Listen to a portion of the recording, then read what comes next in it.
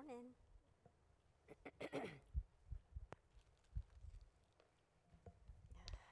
Doing okay today? Good. Fall is in the air, isn't it? Leaves are on the ground. Oh, goodness. Do you watch any game shows on TV? Like when I was young, it was Let's Make a Deal, The Price is Right were two of our favorite ones to watch.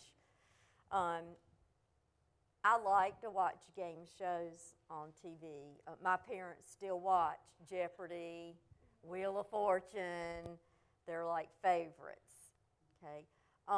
Do you have a favorite TV show? Doesn't have to be a game show, but do you have a favorite TV show? Not really. You just like to watch a lot of different TV. I do too. I do too. Um, One of my favorite ones, right, what is Who Wants to Be a Millionaire? Do you ever watch that one? Who Wants to Be a Millionaire? I know it's an old show, but I still like it. Even my students like to play Who Wants to Be a Millionaire. They've got Math Millionaire stuff, so sometimes we'll play that. Do you think, who wants to be a millionaire? What kind of people, do you want to be a millionaire? Maybe. It sounds pretty good, doesn't it? There is a famous comedian by the name of Sophie Tucker that once said, I've been rich and I've been poor. Believe me, rich is better. I wonder what Jesus would have said about that, being rich. Actually, there's a story in the Bible about what Jesus said about being rich. One day as he was walking along the road, a rich young man came over. He was running up to him and he said, good teacher, what must I do to earn eternal life? And eternal means life that he would live forever.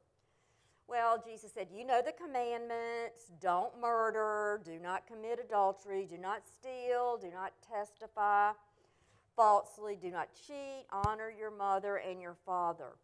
And the very young rich man said, I've obeyed all those commandments since I was a child. The Bible says that Jesus looked at the young rich man and loved him. And then he said to him, you lack only one thing. And Jesus said to him, sell all you have and give the money to the poor so that you will have treasure in heaven. Then come, follow me. When the young man heard those words, he sadly turned and walked away because he had so many possessions. He did not want to do that. Jesus looked at his disciples and said, how hard is it for rich people to get into the kingdom of God?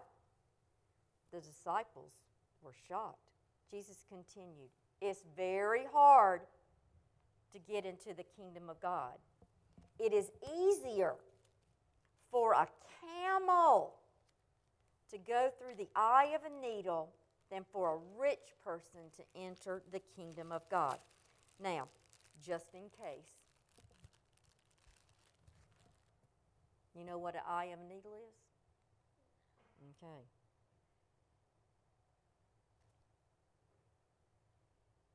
Okay, this is a sewing needle. Okay, do you see that oblong hole at the top of that needle where the thread goes through? That's the eye of a needle. Okay, the eye of a needle. And needles you have different size needles. So this one is very small. This one is way bigger than this one. But still, it's easier for a camel to get through the eye of a needle than it is for a rich person to get into heaven. It's very hard for anybody. Okay? Then who in the world can be saved and have eternal life? His disciples said to him, with man, just us, that's impossible. But with God, all things are possible. It was not because he was rich that the young man could not enter into heaven. it was because his love for money and the stuff that he had was more greater than his love for God. If anyone wants to enter the kingdom of God, he must give God first place in his life. Who wants to be a millionaire? Maybe that isn't so important after all, being a millionaire.